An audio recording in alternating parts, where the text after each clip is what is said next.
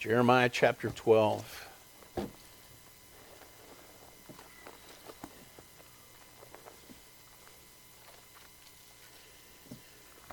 couple years ago, many of you may remember Carrie and Terry Sinus.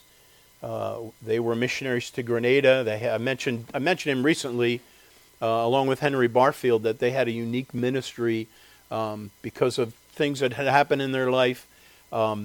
They were so uniquely fitted for what they did, both Henry and Terry Sinus. And when Terry Sinus passed away suddenly, he was such a precious man. I really grew to love that guy.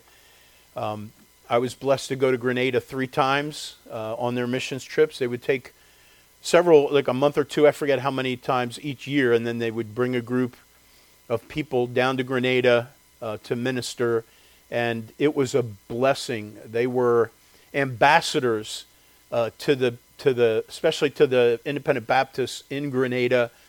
They were a blessing. They were so well organized that they always brought teams from different churches, and they would go where the churches were ready to bless the pastors. And I really miss. It was such a special time.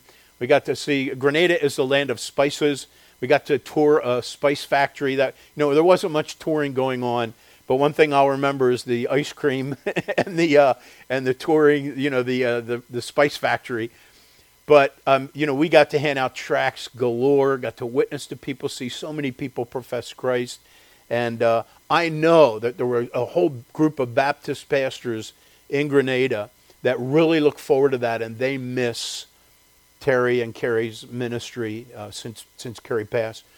But I remember not too long after Carrie passed, Terry shared something on social media from a devotional she was reading. I don't know what. The devotional was by Paul Tripp. He's a popular writer and author. And this really rung a chord to her, having just lost her husband. And I needed to see it. And you've heard me mention this before. And let me read to you this quote, because it really leads into Jeremiah chapter 12 incredibly. And here's what Paul Tripp said. He said, now remember, this is being read by someone that just lost their husband. He said, even though you're a person of faith who has acquired some degree of biblical literacy and theological knowledge, there's one thing you can be sure of. God will confuse you. And then this is the quote that I latched onto, probably because of what I was studying at the time. He says, your theology will give you only a limited ability to exegete your experiences. I'm going to go back to that phrase because that's important. He says the commands, principles, and case studies of Scripture will take you only so far in your quest to figure out your life. There will be moments when you simply don't understand what is going on. In fact, you will face moments when what the God who has declared himself to be good brings into your life won't seem good. In fact, it may seem bad, very bad. Now, if your faith is based on your ability to fully understand your past, present, and future, then your moments of confusion will become moments of weakening faith. And I mean, it's just that is so good. And he goes on and says some pretty profound things. But this idea that your theology will give you only a limited ability to exegete your experiences. Now, we've been talking in our Bible study about exegesis. That has to do with studying your Bible. And it's what we're supposed to do when we approach the Bible. I just said, in fact, I think I said this morning, that exegesis is out of, and then there's the opposite of exegesis, which is bad, which is what we don't want to do, is eisegesis. Exegesis is letting the Bible speak for itself, coming out of. Eisegesis is when we read into the Bible what we want it to say. And those are two very different approaches. Now, here's the point. We're talking about the Bible. That's how God has revealed himself. So why do we want to exegete the Scriptures? Why do we want to look in the Scriptures? Because that's where we find God. Studying the book lets us know about God. He's revealed himself in his Word. And in the Scriptures, he's given us everything to fully equip us to every good work. As we mentioned before, based on 2 Timothy 3, The Bible tells us what's right. It tells us what's wrong. It tells us how to get right and tells us how to stay right. But now what Paul Tripp said, and it's a good point, is your theology will give you only a limited ability to exegete, not the scriptures, but to exegete our experiences. And that's a whole different ballgame. You see, you and I, while we can know God as he has revealed himself, to then turn away from the scriptures and then look at our lives and what's going on in our lives and trying to figure that out, that's not as easy. We learn principles from the scriptures that maybe we can apply, but we are all limited. And if our faith, again, that last quote, if our faith is based on our ability to fully understand our experiences, past, present, and future, if that's what our faith is based upon, then our moments of confusion will become moments of weakening faith. And that, of course, happens to a lot of Christians. And it's common. Elijah was a man of like passions. Jeremiah was a man of like passions. Asaph was a man of like passions like we have. And all these men struggled at times. And so we're going to look at Jeremiah's struggle. And let's go to Jeremiah chapter 12. And again, I'm going to be quoting from Psalm 73. We won't need to turn there. I love Psalm 73. It's a psalm of Asaph. And I have been chewing on that for years. And when I came to Jeremiah 12, I'm like, this is like Asaph. This is exactly what Asaph was doing. So let's look at Jeremiah here, and then I'll, of course, quote to you from the parallel passages of what Asaph was going through, and you can relate. I'm sure you can relate. So look at verse 1. And by the way, this is very much, Jeremiah is putting God in his rightful place. He says, righteous art thou, O Lord. Because he's about ready to complain, But he wants to set it straight. He's like, Lord, you're righteous, just so we know this. You're good, you're okay, And in fact, Asaph said, truly God is good to Israel, even to such as are of a clean heart. So he was like starting out the same way. Because he's getting ready to complain. But he wants to Lord, just so you know, I know that you're righteous. And Asaph, I know that you're good.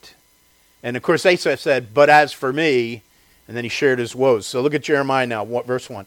Righteous art thou, O Lord, when I plead with thee, yet let me talk with thee of thy judgments. God, I got some questions.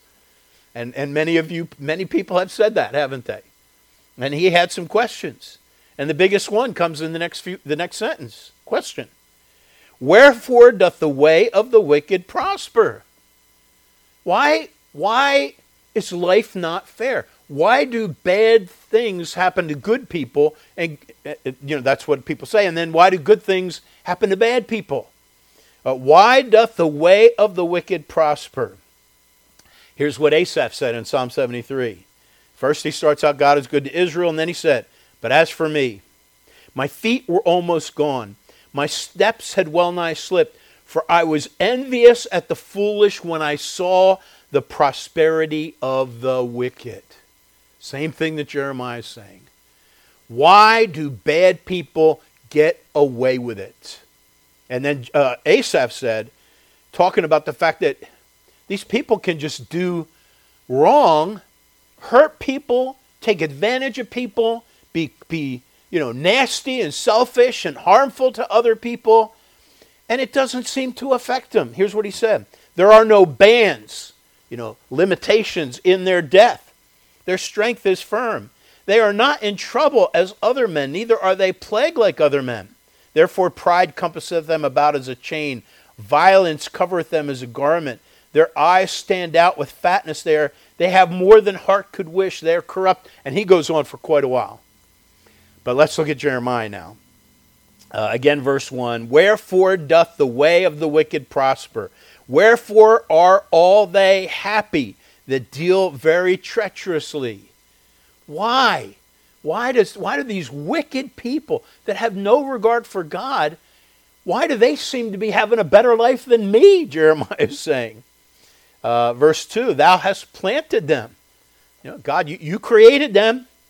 They have taken root. They grow. Yea, they bring forth fruit, using the agricultural picture, that they're prospering. They're like a fruit tree or a harvest and a crop that's prospering. And he says, thou art near in their mouth. They talk about God, but far from their reins. The reins is the heart, the inner part of man.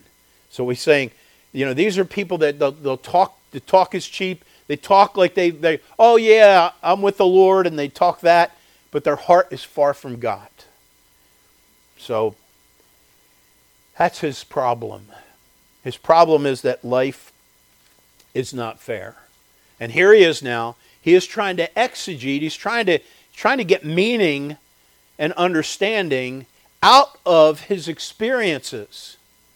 And that's why this quote, your theology will only give you a limited ability to exegete your experiences.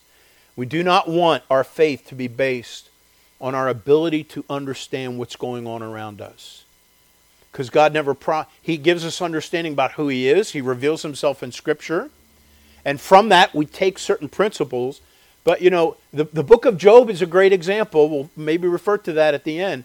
But in the book of Job, Job did not know what was going on. He could not exegete his circumstances. And so he did some major examination. He's like, so much of the book of Job is he's looking at himself saying, have I done this wrong? I remember when I did this, I was good to the poor. I never neglected. He just kind of went through the checklist because he couldn't figure out why this bad stuff was happening to him. And remember, God even said he was an upright man that feared God and eschewed evil. He was an extremely unique, godly man. And God approved of him in the very beginning. So now in verses 3 and 4, we see Jeremiah's frustration. First, he's looking out, just like Asaph, and he's looking at all the wicked people, happy as a clam, and just seems like they're enjoying life more than I am, and I know the God of creation, the God that created me. And look at verse 3. But thou, O Lord, knowest me. Thou hast seen me and tried my heart toward thee. It'd be like someone saying today, hey, God knows my heart. And of course, sometimes we jump on people like that, maybe in a hyper-spiritual way, shame on us, but, the heart is deceitful above all things. Yeah, God knows your heart. And it is deceitful. But give Jeremiah some slack here, and people that say that, that can be a sign of frustration. Like, I've searched my heart. I know that I'm a sinner. I know that I'm not perfect. But I am sincerely trying to live for God here, and it doesn't seem to be paying off. That's, Jeremiah's very frustrated. Again, thou knowest me, thou hast seen me and tried mine heart toward thee. It's like, Lord, I don't understand this. I'm trying to walk with you as sincerely as I can. And yet, life is not fair. I don't understand why this is happening. He says, and now he gets some kind of, what do you call that? The prayers of rebuke. Imprecatory prayers. He starts praying down fire from heaven in a sense. He says, pull them out like sheep for the slaughter and prepare them for the day of slaughter. Remember James and John, the sons of you remember the disciples were when they rejected Jesus, the two disciples, was it James and John? He said, let us call fire down from heaven to consume them. How dare you reject Jesus Christ is their attitude. And this is like Jeremiah.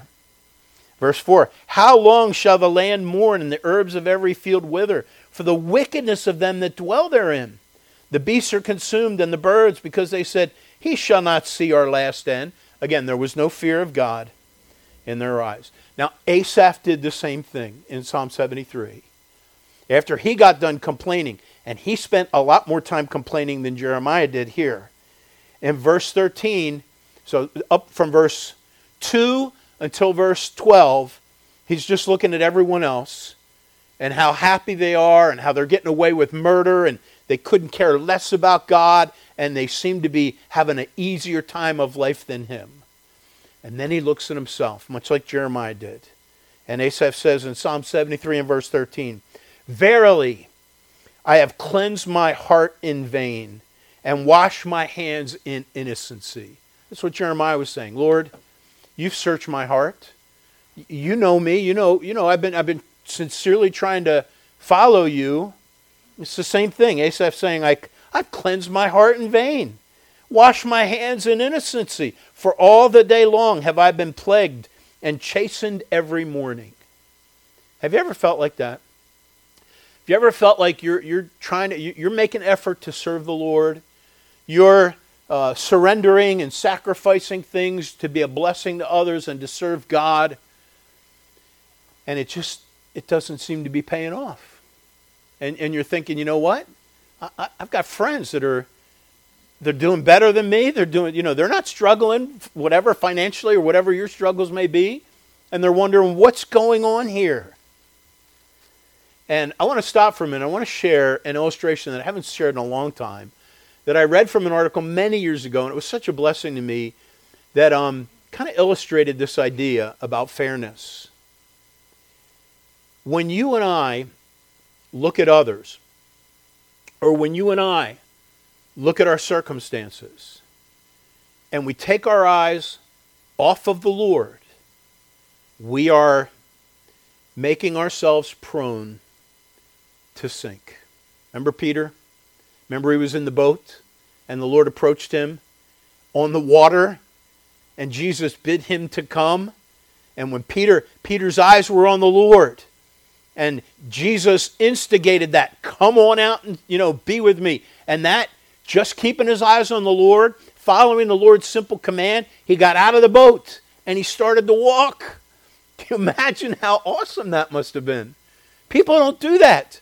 There's this thing called gravity, that normally would affect Peter.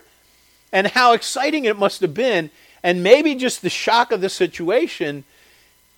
Maybe the first few steps, he's like, I cannot believe I'm walking on water. And then he looked at the water around him, the tempest, took his eyes off the Lord. And what happened? He began to sink. Don't we do the same thing? We do the same thing. We, like Asaph did, like Jeremiah did, we look at other people, and then we look at ourselves, and we look at our circumstances, and we become discontent. We become ungrateful, and we begin to complain. A dear pastor, many of you know Pastor Dave Natale. He hasn't preached here in a while because he moved up to Maine.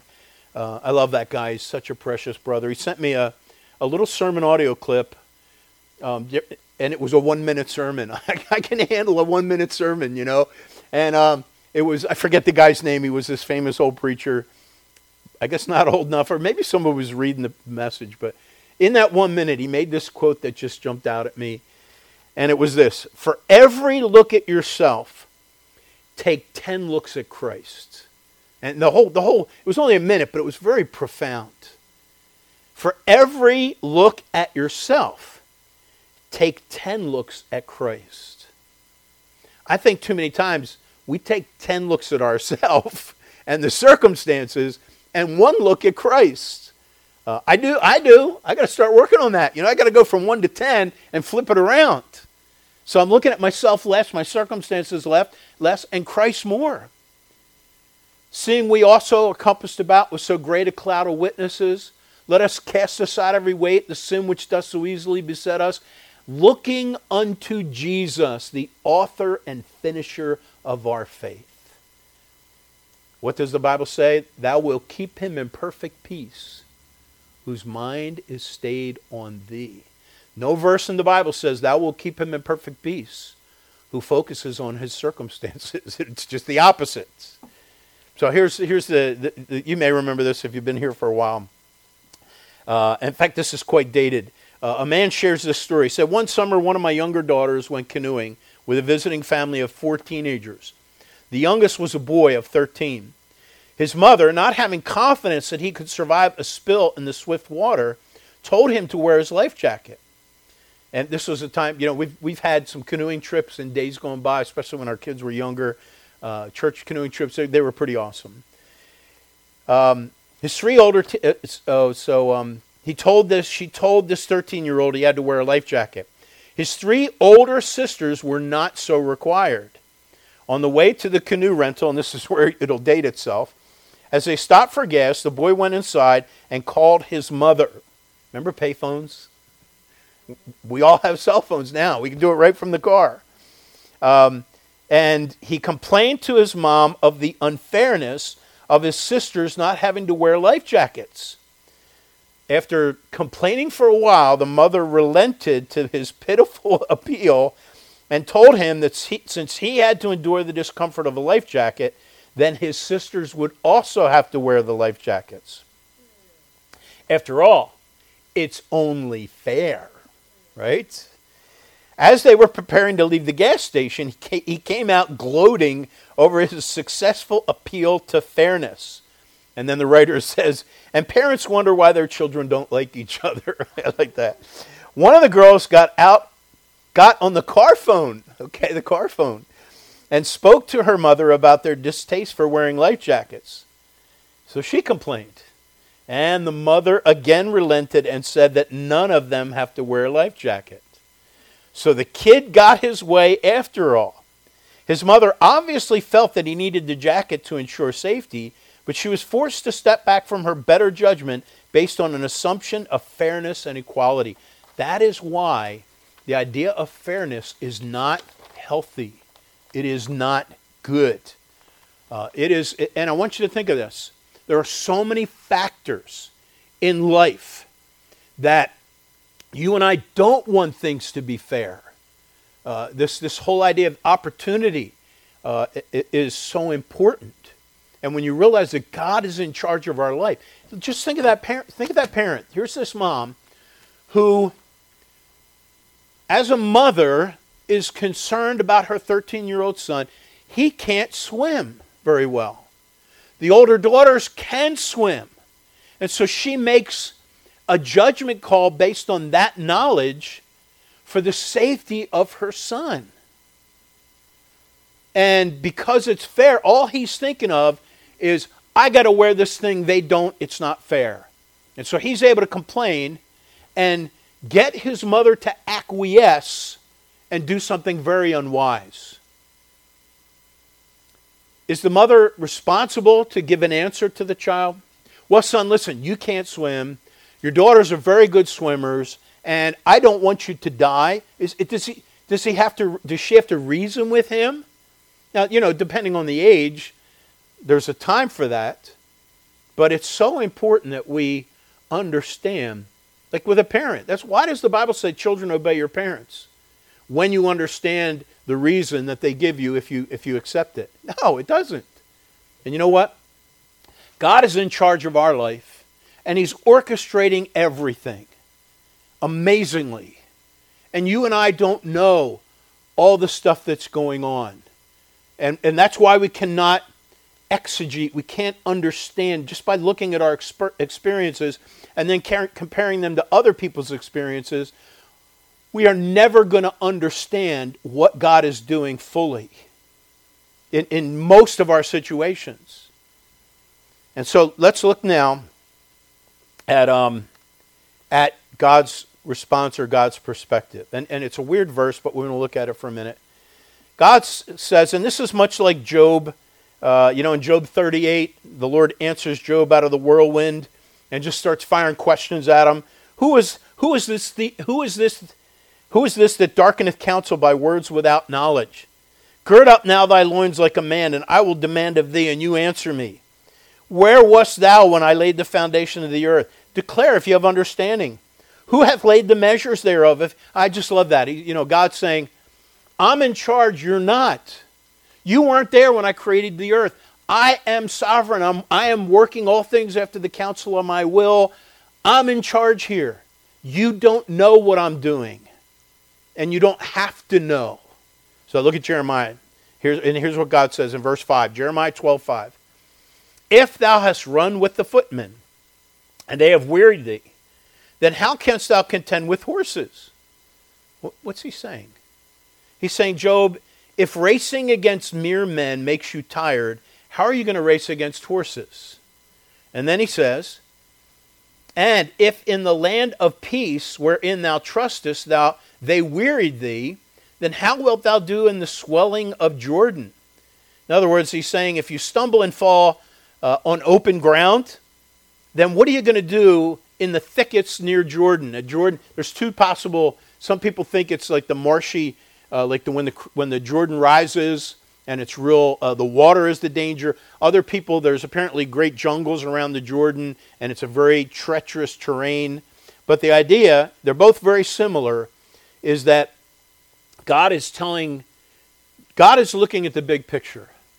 God has a reason for why he's allowing Jeremiah to go through what he's going through. God knows the end from the beginning.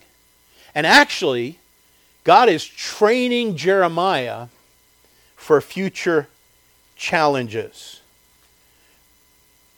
Jeremiah is getting persecuted, and we'll see a verse in a minute maybe. He's being persecuted, we saw this last week, by his family, his hometown people, his village. He's being criticized by his own people.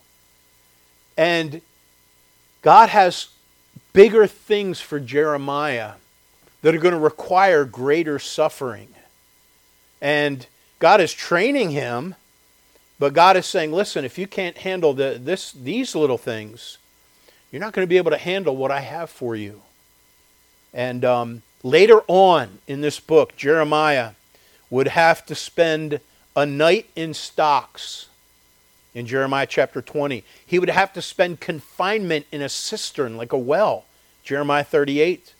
And he would be imprisoned in the court of the guard in Jeremiah 38. And it's like God is saying, the troubles he was having in Anathoth were nothing compared to the troubles that he's going to have later in Jerusalem and Babylon and Egypt. And so God's always looking at the bigger picture.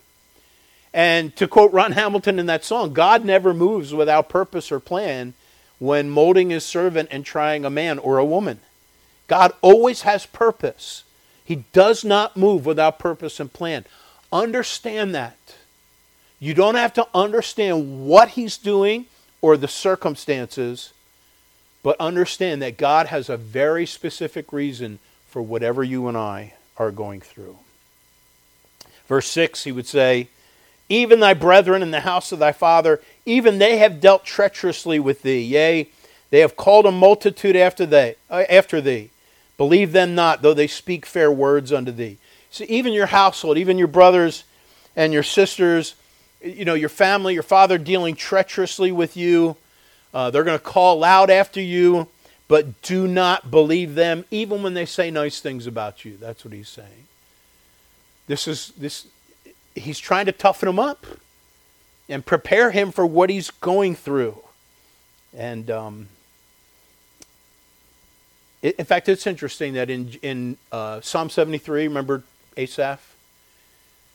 He complains from verse 2 all the way up to verse 16. First he's looking at others, then he's looking at himself. He's having a big pity party. Psalm 73 is all about pity parties. Jeremiah 12 is about a pity party for Jeremiah. Well, with Asaph, he felt he was struggling up until verse 17. And then everything changed.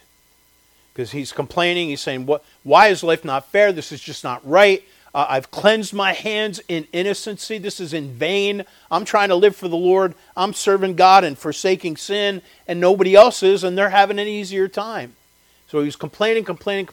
And then in verse 17 it says, until I went into the sanctuary of God. He forgot someone. He forgot the Lord. Looking at people, looking at circumstances, looking at himself. He took God out of the picture. You ever done that? Take God out of the picture? He said, then until I went into the sanctuary of the Lord, then understood I their end. So he didn't understand their end before. They were getting away with murder. Remember sentence against, in Ecclesiastes 8:10, I think, or 10:8, because sentence against an evil work is not executed speedily right away, therefore the hearts of the sons of men, the wicked people, are fully set in them to do evil. In other words, they're getting away with it. They're going to keep doing that. And that, that's the evil people's perspective. Hey, look at this. We robbed the bank and we got away with it. Hey, look, we did this sin and nobody caught it. We can keep doing it. Well, on Asaph's part, he was the one that's looking at them getting away with it. And he's not looking at the bigger picture until he puts God in the picture. And then he says, in fact, I want to close with this. This is great. In Psalm 73, it's what Jeremiah would learn as well. In Jeremiah 12:7 and following. But listen to Psalm 73, verse 25. Now Asaph turns his heart to God. Jeremiah would do the same thing. Verse 25. Whom have I in heaven but thee? There is none upon earth that I desire beside thee. My flesh and my heart faileth, but God is the strength of my heart and my portion forever. For lo, they that are far from thee shall perish. Thou hast destroyed all them that go a-whoring from thee. But it is good for me to draw near to God. Folks, it is good for us to draw near to God. When you're struggling, you're looking at people around you, you're looking at your circumstances, it is good for us to draw near to God. And Asaph says, I have put my trust in the Lord God, that I may declare all thy works.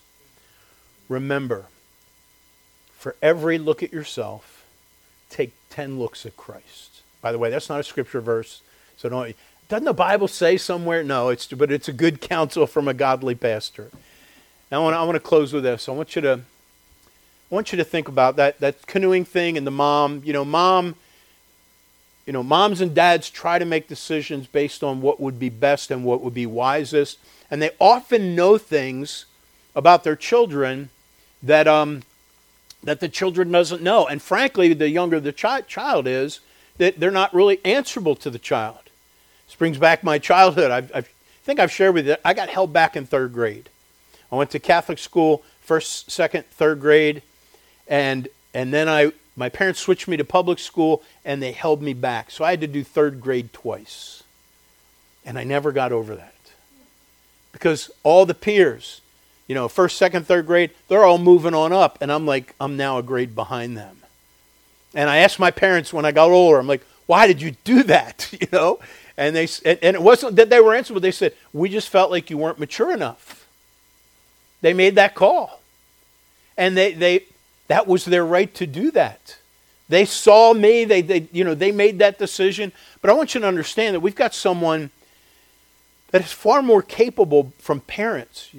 Jesus used that story about if a child asks bread, is he going to give him a stone? That whole thing. And if we can trust our earthly parents, we ought to trust our Heavenly Father. But I want to remind you that God promises, Romans 8:28, all things work together for good to them that love God and to them that are called according to his purpose. Ephesians chapter 1 and verse 11, it speaks of God as the one who works all things after the counsel of his own will. And then I want you to go here. This will be our last verse. 1 Corinthians chapter 4. Turn to 1 Corinthians chapter 4. You've heard me quote this a lot because it has become a very important point to me when things don't go my way, or I think I'm being unfairly treated or represented. And this, by the way, anything you're going through, anything in your life where you think it's just not fair, I want you to remember this verse. 1 Corinthians chapter 4 and verse 5. Therefore judge nothing before the time. And by the way, this is not saying that we're not to be wise and discerning. That Matthew 7:1, judge not that you be not judged, is not saying don't ever say anything bad about anything. No. In fact, the Bible tells us, judge righteous judgment. But look what it says. Judge nothing before the time. In other words, when we're forming our opinions about people and about circumstances and about actions, in some sense, now we can look at something that's wrong, sin, and say, now that's not right. But in some sense, we need to hold off the final call on something or someone. Therefore, judge nothing before the time until the Lord come. Why? What is God going to do that's going to change things so that then we can see properly and make the right judgment call? Look what it says. Until the Lord comes. Here's what he's going to do. He's going to do two things. who both will bring to light the hidden things of darkness. In other words, you and I don't know what's going on behind the scenes. We don't know what certain people have done. We don't know how certain people have acted. There's so many things that we do not know about people and their private lives. And so if we just judge them based on what we think is going on, we are being unwise. We become like Job's friends. They didn't know what was going on behind his, in his private life. And so they assumed, you must be sinning, buddy. Confess. Get right with the Lord. And so, because we don't know the hidden things of darkness, that's going to all come out. And how many times have you heard about a crime or someone that did something and it was during the trial or whatever, the things came out and it just changed your opinion? I remember watching a documentary one time, and I remember as they interviewed the criminal, he just seemed so sincere. And I remember looking at it thinking, oh, he definitely didn't do that. No way. He just seemed so sincere and so likable. Well, it ends up that, after the trial comes out, that you find out that this guy did do it, and he did all kinds of things, and he even confessed it later. And so because you and I don't know, we have to hold off. And not only that, he's going to do two things. He's going to bring everything out in the open. Remember, the God who sees in secret will reward us openly. And then it says, and he will make manifest the counsels of the hearts. So hidden actions and our motivations, why we do things. You and I don't know we don't know what people's motivations are. People can do things for ulterior motives. People can do things for, just being so wrong and selfish. But because they're able to say the right things, we don't know that. And he's going to make manifest the counsels of the heart. He's going to bring out what everyone's motivations are. Now, don't you think you and I be able to make a better judgment call after we know those things than before? And so because we don't know these things, but God does, this is amazing to me. It blows my mind. Our God is working everything. He's unfolding the events of life in everyone's life, and he's in control of it all. And he knows all the hidden things. He knows everybody's motives, and he's working. He's not just centering his. Remember, you and I are not we are not the theme of the redemption story, but he is working all things together for good to those that love God, but for his glory most importantly. And so he's working all these things together, and you and I don't have a clue of some things. So we have to, and I close with this now, that you've heard of the Coffee Ministries. We played one of their recordings that's been a big blessing to me. I think it was 2017. One of the Coffee Ministries is an evangelistic team that has a group of singers that go around. They've been part of the Wilds ministry, and there was one of their men that was part of their group. His name was Matthew Clemens.